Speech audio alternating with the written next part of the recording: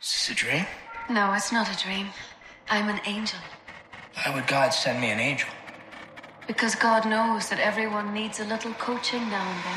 I'm loving angels. I saw an angel. Oh, angels say from heaven. They sent me an angel. The smile on her face. Be in it together, but don't hold me, angel. Been touched by an angel, girl. Hi, and welcome to the Super Angel Podcast, the go-to podcast for angels backing the next generation of European unicorn founders. If you love our show, do drop us a review, share it with your friends, and join our community at eu.vc. Today, we're happy to welcome you to Bjarke, a founder turned VC turned angel. Bjarke co-founded an algorithmic trading company before startups were even cool. Then worked at Creandum, where he invested in Pleo, Bolt, and Trade Republic. For the past 3 years, he's been an active angel investor with a portfolio of 30 companies in fintech and SaaS across Europe. If you're an angel listening in and wanting to get closer to the European angel scene, do not hesitate to reach out to us. We'd love to connect and see how we can play together. And now, some words from our beloved sponsor. Vaban from Carter is the easiest way to launch and run your syndicate. Vaban's end-to-end platform automates your back office so you can focus on what matters, supporting the next generation of entrepreneurs and building your network. Angel investors are the fuel to innovation, and they've created the Atom SPV to allow for more deals, more ownership, and less fees. Backed by Carter, the leading fintech infrastructure company, Vaban will be with you all from fundraising to exit. Investors on the Vaban platform have raised over $2.5 billion in global investment for companies including Revolut, Bolt, and SpaceX. If you'd like to learn more, please check out www.vaban.io/EUVC.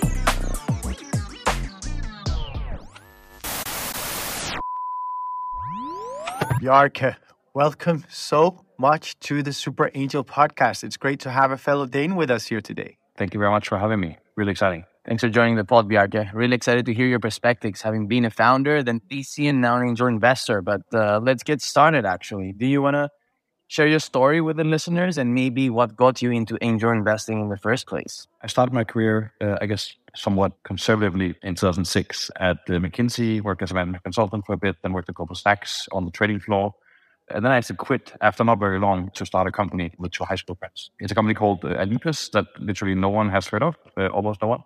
What we did was we looked at how news were impacting financial markets, stocks, bonds, exchange rates, all that stuff. And clearly news impact financial assets quite a lot. And also most news are released in text form, press releases specifically.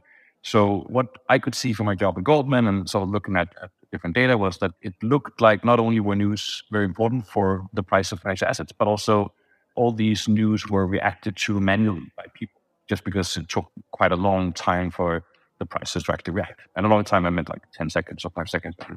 And this was just around the time when what we now call natural language processing was becoming sort of good enough to be useful. So we decided to build a company that would trade automatically based on the news flow. I'm by no means the first to say this, but like starting a company is really tough. Like it's by far the toughest thing that I've done, at least professionally. In the first 2 or 3 years after we started, we were like constantly scared shitless that we wouldn't get it to work or that we would be run out by a big competitor or something like that. We also had like a lot of components to our system, like the business, that all had to work flawlessly unless every single one of them did, like the entirety of it did work. So sometimes it felt like we had invented the most complicated way to make money in the world, which was quite frustrating. But luckily we kept fighting, and at some point, sort of 1.5, 2 years in, it suddenly started working, which was obviously an amazing experience to have. And then we had some very exciting years of lots of growth. We hired our first employee, which was only after we got it to work. So very unlike what people do today. We also never really raised any money, which is sort of why we couldn't hire people. We then built a proper team. A lot of them are actually still with us and obviously expand the business. So this company is still alive and well. It's doing better than ever, actually. I haven't been active in a couple of years now, but I'm still a big shareholder. I'm still very good sort of friends with my co-founders. And now sort of finally after like it's around 14 years since we started it, it's actually like an outcome now that a VC would be quite happy with. We never raised VC money, but for a long time it felt like we were sort of going so slow.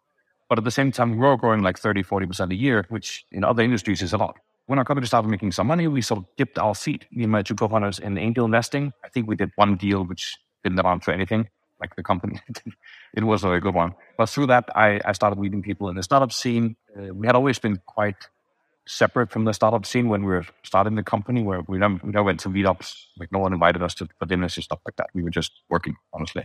Going to these sort of events, the startup scene, I met the good people at Klinge, a venture fund. And I eventually joined them. Moved to Stockholm. I spent 4 years there, which was fantastic. And I was also fortunate to work with some really great companies there, including Klinge, Trade Republic, and Bolt. And about 3 years ago, I left, moved back to Denmark, where I'm now based, which is also where I'm originally from. And I've been doing angel investing since then. You know, having had the experience of being a founder is parallel to nothing, right? And that's something very unique to bring to the table, both as a value add to the companies you invest into, but also as a lens as an investor. But one more thing I wanted to double click on is like, what got you initially itching into angel investing? Was it people around you wanted to support, or what was that? And then maybe after that, would love, having done angel investing now for some years, if you want to share a few of the deals or some of the memorable deals you've done. I'm incredibly privileged that I get to do this. At least I feel so. I think being an angel investor is the best job in the world. So it wasn't like a hard decision to do it. And at the same time, in a lot of ways, it was almost like a natural continuation of working as a VC. That when I decided to leave, that, okay, let me sort of do the same type of job, roughly, without investors, of course, but still sort of spending time with founders, helping them out, and hopefully investing in the best ones. And then I think a benefit of being an angel versus a VC is that you can approach it in a more collaborative and less competitive way versus other investors. Because you're such a small ticket on the cap table, you almost never compete with others. I mean, you still a lot of times need to fight to be into the best deals, but you can be extremely collaborative and sort of share everything with a bunch of people, and then they share stuff back to you. I really enjoyed that aspect of the job. Actually, my most memorable deal was when I was still with Grandom. Exactly the last deal that I did while I was there. And so as it was closing, I had sort of decided to quit. So I gave it to Johan, one of my colleagues, who has supported the team amazingly over this fantastic journey. But it started quite randomly that I had sort of an ad hoc chat with a German pre-seed fund who mentioned this company. And I wasn't really covering Germany, so it wasn't obvious that I should be the one to pick it up. But at the same time, I'd spent a lot of time in financial markets technology. So it felt like, this is a deal that I should be able to assess quite well. So I reached out, spoke to Christian, the CEO, and the team, and they were super impressive. But it was a really weird deal at the time. It wasn't at all one of the hot deals in Germany. I'm not totally sure about this, but most of the Berlin funds had they hadn't even seen it, or they had passed without even talking to them. And there was, despite sort of the team being really impressive, there was a lot to dislike. Very hard working smart founders, but also founders who had spent 3 years and upwards of 10 million euros building a full bank without actually having launched anything. It was weird, right? That people, why? But then sort of it was lucky that because it wasn't a hot deal, there wasn't that much time pressure as what we see nowadays in a lot of deals. So we spent a lot of time with the team. We spent a lot of time looking at the infrastructure, and I can attest that launching a broker in Europe from an infrastructure perspective is super fucking hard.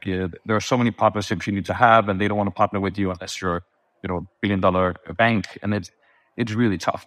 And they had sort of pulled this off, which in itself was really impressive. At the end, our biggest concern was actually about the market. Pre-Trade Republic, Germans didn't really buy stocks. You could look at the data. This was the case. If you look at stock ownership in the US or UK or Denmark or any other country versus Germany was 1/10 the level or something. So we were pretty concerned actually that even though the team is great, they launched this great product, and also no one can copy it because the infrastructure is so hard, that they were just going to launch in a totally dead market, that no one would actually use it. Luckily, that turned out to be wrong, and then the team has executed phenomenally well, and the company has since raised €1 billion from some of the best funds in the world. And I must say, COVID, I'm sure, has accelerated the education of people into the stock market as well, right? So sometimes it takes some tailwinds beyond. But yeah, what a story. And I can attest to the less shininess of the team. You're right. A lot of VCs, I think, were passing or not even taking that call. So kudos to you for seeing that. And then I guess looking back, as now having been angel investing for a bit, what would you say angel investing kind of gives you both personally and professionally, right? I mean, why do you do it? It's the best job in the world.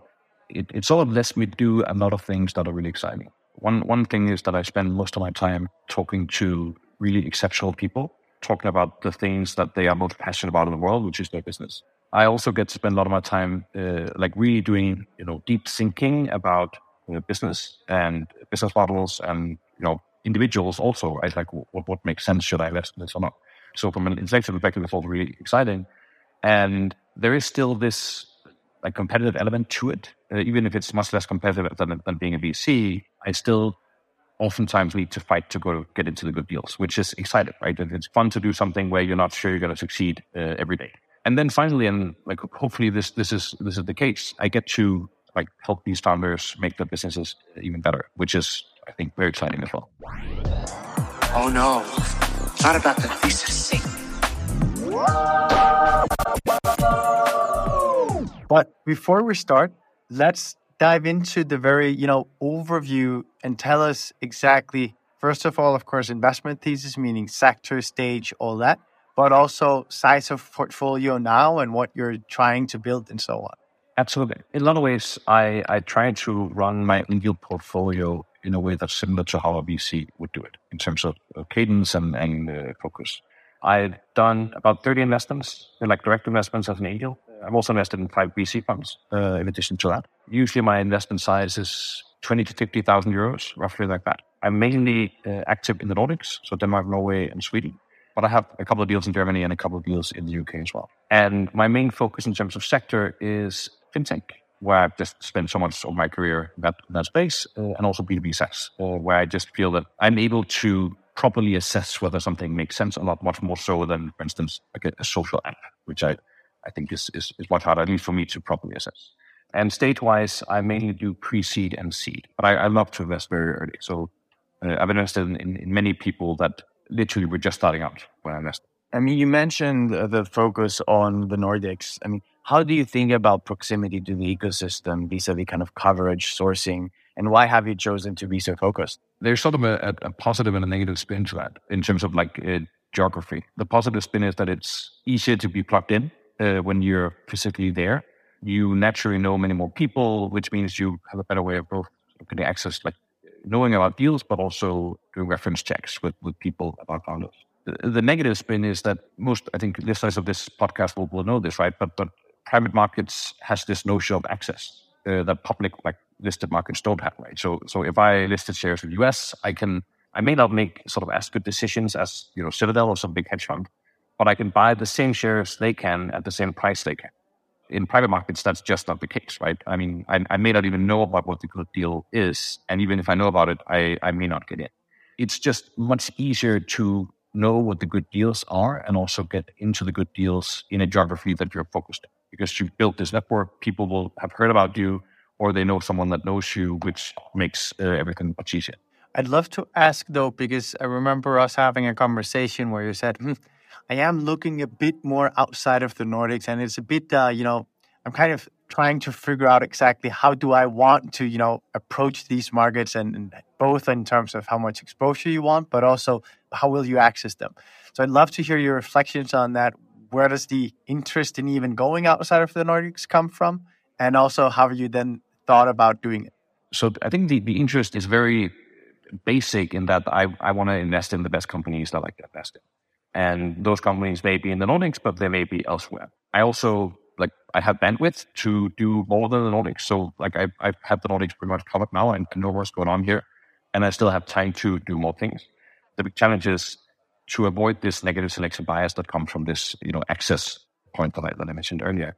And I think the way I approach it is that I try to be quite focused, meaning if you're a fintech founder, you will probably benefit more from having on your cap table than if you're a gaming founder.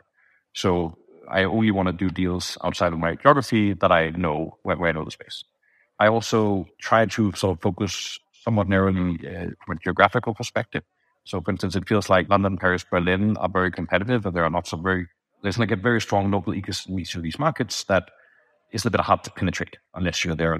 Whereas some of the smaller geographies, Amsterdam, Brussels, for instance, are sort of easier to get into as a format. I try to be very clear about what my value add is and why founders should have me on their cap table. And this is, always the case, but even more so here. And that's actually probably the thing that I work the most on in terms of how I run my business is how can I make this value add as clear as possible? It's funny because for like 95% of companies, like the bottom 95% of companies, being value add is not that hard. It's a little bit brutal to say so, but like the bottom 95% of companies saying, like giving like sort of fairly mundane advice, do fewer things or talk to more customers, is actually going to be value add. Like they will, say, oh, this is great advice, I'm going to do that. And then they will become a better company because of that. The problem is that venture and startup investing, angel investing has this power law when it comes to returns. So almost all the returns are actually the top 5% of companies. And those are some of the companies that I want to invest in. So what I think a lot about is like, okay, how do I then bring value to the top 5%? And telling the top 5% of companies to do fewer things is oftentimes not that valuable. Maybe it is, but most of the time it's not because they know what they're doing. So what I then try to focus on is two things. One is quite basic, which is that if you're selling to tech companies, I can give you 10 like very qualified leads. I can't guarantee that they will be customers, but I can give you sort of intros to potential customers that will have a conversation with you, and especially at like pre-seed stage, we don't really have a product yet. That can be very valuable in terms of just accelerating knowledge. And the second point is that through my background as a VC, I hope at least that I can bring value when it comes to fundraising. And this is simply because even the best founders, they haven't got that much experience in fundraising. And even though I've mainly seen it from the other side of the table, I've just seen so many pitch decks, listened to so many founders pitch, even some of the best ones in Europe, that I have a pretty good sense of what good looks like. So I tend to be, if the companies want it, some companies, they just, do it without me, and that's totally fine, right? But for the companies that want it, I can be quite involved in that process, both in terms of helping with the actual material, like what should be in the deck, what should we say, what shouldn't we say, what should we talk less about? There's usually a lot of value in saying fewer things and being more crisp and succinct. And also, how should I run the process? Making sure that we get as many sort of competitive, like as much competitive interest from different VCs as possible. I would love to ask you the question, Bjarke, because you said you're now at 30 investments, and that is somewhat where we start seeing an inflection point in people's investment portfolio that now it's getting tough to actually be able to deliver on that value add. I'm curious to hear, how you're thinking about that and how you're thinking going forward. Will you keep adding, if we say, 5-10 investments per year, or will you dial it down a bit? How are you thinking about it? So I've done around 10 investments per year for the past couple of years. So I did 11 last year. I've done one so far this year and one more in the making. And I tend to keep that cadence. I hope, and this hasn't, really been proven yet, but my ambition is that the companies, the ones that, survive and perform, that they outgrow the need for my help at some point. Meaning, and I think a company like Monza, which is an EV charging platform, a company that I invested in at the seed stage, they raised like $50 million since then, roughly, from really good investors. They don't need my help anymore. Like they have a great board, they have professional, VCs as board members. I cannot bring more to the table, and that's fine. So then I can sort of shift my focus to the earlier stage companies in my portfolio, and so I hope that there will be sort of an equilibrium where that I do deals every year. Some deals don't make it. That's always the case. Some deals make it, and then they sort of outgrow their need for my advice. I'd love to ask both of you a question here. How the hell do you deal with a poorly performing company? Because you, in a way, should just say, okay, forget about it. It's not going to be the one big returner, so I might not spend more time. This may be even more for Anthony than you, given that you can still be happy with a 2x or just getting the money back, whereas Anthony really needs the big hits for his portfolio model to work. So I'd love to hear both of you. How do you deal with that situation, both, and how do you make sure that because we've spoken about this many times on this podcast, the importance of brand/reputation amongst founders. So of course, it's also very much a stakeholder relationship, and sometimes you can't do more. But how do you make sure that when you get to that point, you don't end up in a situation where someone feels that you weren't there for them? I would say there's a couple of principles to that, right? So firstly, also context matters. So, within Cocoa, for pre-seed, we're a very concentrated fund for a reason. Like we believe in kind of building long-lasting relationships with the founders, but of course, we understand that at pre-seed, the failure rate is higher, right? I think expectations really matter here. Commitment really matters here. When we cross the chasm of making an investment, we're really committing time to the founders. We believe in the founders, right? That's our thesis, and we want to back them for the very long term. if things take longer, we're there for them. But we also align expectations that, of course, as a lot of people say, the founders you want to spend most of your time with don't really need you because they're thriving, right? The founders that you have to spend most of your time with is, I think, a very important thing to do an analysis on. So like which companies are not yet there from a product market fit perspective, but they're executing well and you can put a lot of effort there to support. And then there's the other companies that are struggling a bit more, where the reality is though, and that's one of the things that I really love personally of this craft, is that, well, it's a good and a bad, right? So your contribution to the market, the ROI of it, and the feedback loops are long, the ROI of it is not very straightforward. But one thing is for sure that it's a very long-term game. So the type of input you put, no matter what, if it's positive, it comes back to you. So if it's that struggling founder that wasn't there, that you weren't there for them while they were struggling, that will come back to you negatively, right? So in the end of the day, maybe the opportunity cost of spending that time with that founder is at the time losing another deal. But the reality is you're creating a very deep relationship of trust with that founder. And that founder might end up building something else in the future, and you'll definitely be able to support them. And also conversely, the next founder you'll back will ask the founder, how you actually acted when things were not going well. So whether it's for good faith or just optimizing for ROI, like I'm a firm believer that, the moment you cross the chasm of investing in those founders, you're there to support them. And then the question is, how do you scale yourself? Hopefully the ones that graduate, we're not the lead VC, but we try to add as much value as we can. But when the next lead VC and the next round comes, already we've ramped a bit. And then some of the companies that struggle, we're there to support them until we can. And then at some point, anyways, that doesn't go further. And so that's kind of how we think about it. My thoughts are very aligned with what Anthony says. I think the key thing that Anthony said here was expectations management, which I think is crucial here.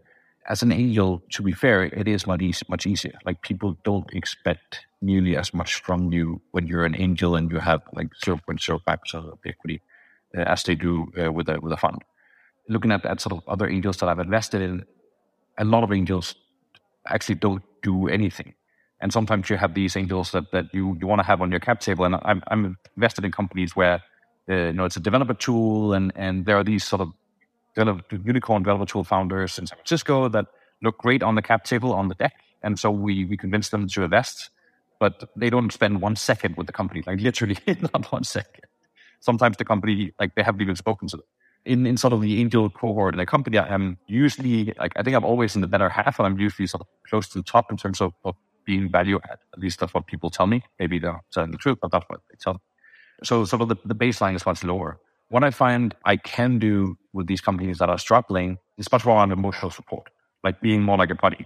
Let's have a beer and talk about, why things suck. And then we do that. And then that's usually sort of it.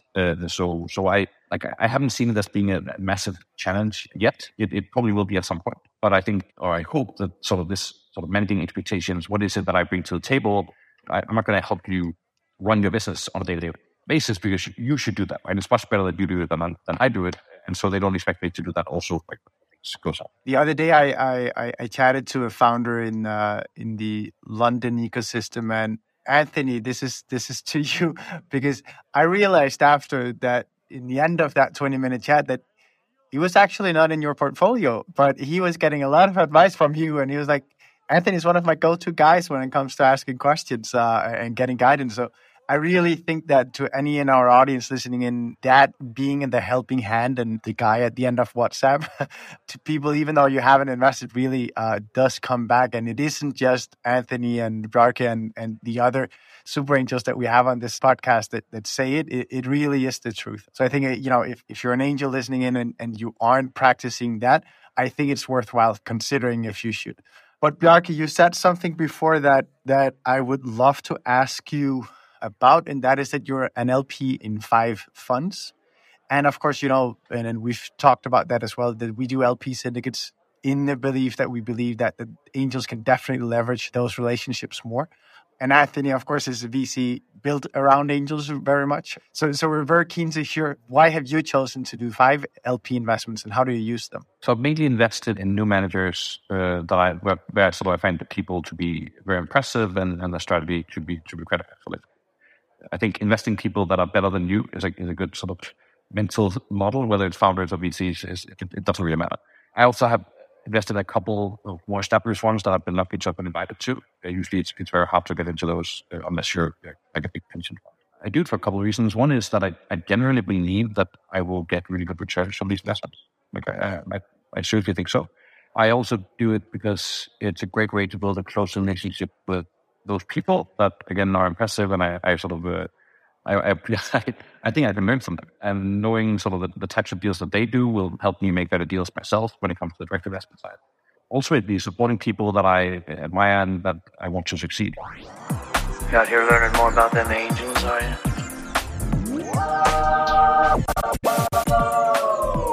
The first lesson that I've made is that if you feel you could add a lot of value, you probably should invest in the company. And this is somewhat counter to what a lot of angels, like the mental mode that a lot of angels have, right? That they do it because they want to be active. They want to, help out and give back and all that stuff. Also, like on an operational level, my experience is that if you feel that will be valuable to the company, it's probably not a company you should invest in. And sometimes I also come across companies where I think it's a great idea or even maybe a great product, but there are a lot of things that I would do differently. Like I would have different go-to-market, I would be more focused or type of different niche or think differently about hiring and stuff like that. I feel a lot of angels are attracted to those deals. Like I can help out. Usually the outcomes are just not very good from those types of deals. And the key learning, if you sort of take a step further, then is that when you're an angel or I think even as a VC, you're never in the driver's seat. Like the founders run the company, and the most important thing is find founders that can pull off.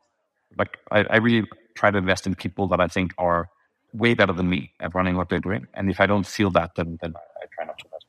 A second learning, a little bit counter to the first one, but because of this notion of access that we have in these private markets that we also talked about, I think it's important to be clear with yourself or with myself and also with the world about why founders should let you onto the cap table. And this sort of goes back to like, what kind of value add can you bring? And like bottom 95% of companies, it's quite easy to add value. But what is the value that you can bring to the top 5% of companies, the companies that you actually want to invest in, the founders who are better than you? Like why would they add value to their cap table? And this is, I think, an interesting point, and it's also very different for different people. Like there are some people, I mentioned this, like some of these unicorn developer tool founders, some people are just so high caliber that they get into the best deals in the world just through their name, which is obviously great. And it's not because I think founders are stupid for doing this, because it actually adds value to have this person on their cap table. And they don't need to do anything about it. And that's obviously, for those, that's great. I'm not one of those people, so I need to do a little bit more work. I think a lot of people that at least should consider to do angel investing that don't do it are like operators at successful tech companies, because I think those are the people that are probably have the easiest time adding real value. So like if you're VP sales at a Series B stage startup, you can add a ton of value to a pre-seed stage company in terms of how to run sales. And this doesn't mean that you should take over sales or you should, talk to the founder every day, but just having like a 1 hour call where you talk about how should you run this, what does the enterprise sales process look like, all that stuff can add a ton of value. And the thing that I focus on, as I mentioned, is this notion of helping with fundraising, where I actually think that I can add something. The third lesson that I have is that I think cooperation is really a superpower. This applies even more as an angel than as a VC. When you're an angel, you, at least typically, and that's definitely the case for me, you invest so little money that you don't really compete very much with, definitely not with VCs, and usually not even with other angels. This doesn't mean that you always can get into the good deals, because sometimes they are hyper-competitive, but whether you're in or not is not what sort of makes the difference. I think you could and should use that to your advantage. First of all, to sort of not be entirely on your own, even though the job is very social. I talk to people every day, a lot of the day. It can be somewhat lonely because you're sort of a lone warrior trying to find good things in the world. But if you build a network with other angels, with VCs, you share deals, you have nothing to lose from sort of sharing your best deals with everyone, then they will share stuff with you. They will share insights and research. Good VCs will usually do sort of much deeper research than you will ever do as an angel, because they have better resources, so you can sort of tap into that. And it's just important, I think, in order to get into the deals, that you know what's going on, and having that network is the best way, in my experience, to do that. I love actually the number 1 and number 2. There's actually, if you don't really read between the lines, it seems like a controversy, but I totally get what you mean. I think the the number one is like, if you think you're adding so much value, that probably they're not people that are better than you, right? It's a bit like you're really the best founders I've ever backed, like, have made me feel useless, and like really try to add value to them. And whatever I do, they're already on top of it. Whereas the other way around, like just really having a sharp value add, really, really important to actually justify existence in the cap table. Bjarke, with that perfect agreement between all three of us, let's go into the quickfire round.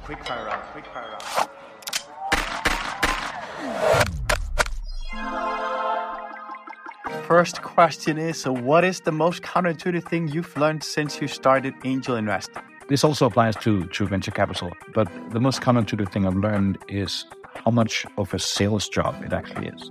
We do investing, which should, it's about identifying the best companies. Before I started doing this, I thought that it would be a lot about thinking and, finding, the needle in the haystack. Like, this is a good company and no one else knows this, being smart. And obviously that is an important facet of the job. But at the same time, if you sort of on one hand have someone who is really good at selling and networking, but like almost no understanding of what a good founder looks like or what a good business looks like. And then you have someone who is really good at assessing people and business models, but sucks at selling and networking. This person will do much better, like the first person. I mean, just because so much of the job is knowing which deals you should look at. The network is a great way to do that. So you need to be able to network. And another part of the job is getting into the cap table, which is ultimately about sales, right? Any good salesperson will tell you that you don't want to sell crap, right? You want to sell good stuff. So you want to sell your actual value add, which does bring value to the company, but you are still selling. And I think that it's weird that it's like that, but it definitely is. Second one, what would be your top tip to angels wanting to do more international investments? I think going international is hard. And if you just sort of flag to the world, hey, I want to do investments globally, and you start sort of reach out to founders randomly all over the globe, the deals that you will see, and sort of even more so the deals that you will ultimately be able to invest in, will be the ones that everyone else passed on, which is, of course, not what you want, right? So a few pieces of advice I would think. One is find a niche. So a sector you know really well, whether it's gaming, fintech, climate, whatever. It will make you better at assessing deals, and it will also get you better access to deals because you build a brand of someone that knows that industry, and also you'll be able to add more value to the companies. It can also be focused on the geography. Here's a city, I want to I want to invest there. So spend time there, get to know the people. Ultimately, that will become self-sustained, and people will start sort of seeing you as someone worth having as an investor. I think it's important to be clear about your value add. Again, we talk about this a lot, but like, why should founders have you on a cap table, even if it's a founder in a different ecosystem? And then I think it's important to find allies that are local. So if I want to invest in Madrid, I want to find like who are the angels that invest in Madrid, who are the VCs that are based there, and make sure that you also are value add to them in terms of insights or deals or other things. And final one, what advice would you give to your own 10-year younger self if you only had 30 seconds? The advice would be that compounding is extremely powerful. I don't think I appreciated that properly 10 years ago, but if you have something, whether it's how good you are at a job or a business that's growing 30, 40, 50% a year, even if it's from a small base, that is going to become very big if it is actually exponential at some point. So I think my advice would be to sort of keep doing what you're doing and become better at it, and ultimately that will compound. And you don't see it on a month-by-month basis, but you will see it over the years. Really, really love this. Sometimes goes counter to impatience. When you're young, you're impatient, so maybe you're not stuck to doing what you're really good at. Thanks for joining us, Bjarke. I mean, quite unique perspectives. I really enjoyed the conversation. Thank you very much for having me. Thank you for listening to this week's episode of the Super Angel Podcast, the go-to podcast for angels backing the next generation of European unicorn founders. If you love our show, do drop us a review, share it with your friends, and join our Angel LP syndicate at eu.vc. And if you're an angel listening in and wanting to get closer to the European angel scene, please do not hesitate to reach out to us. We'd love to connect and see how we can play together. And now, some words from our beloved sponsor. Vaban from Carter is the easiest way to launch and run your syndicate. Vaban's end-to-end platform automates your back office so you can focus on what matters. supporting the next generation of entrepreneurs and building your network. Angel investors are the fuel to innovation, and they've created the Atom SPV to allow for more deals, more ownership, and less fees. Backed by Carter, the leading fintech infrastructure company, Vaban will be with you all from fundraising to exit. Investors on the Vaban platform have raised over $2.5 billion in global investments for companies including Revolut, Bolt, and SpaceX. If you'd like to learn more, please check out www.vaban.io/EUVC. You've been touched by an angel, girl.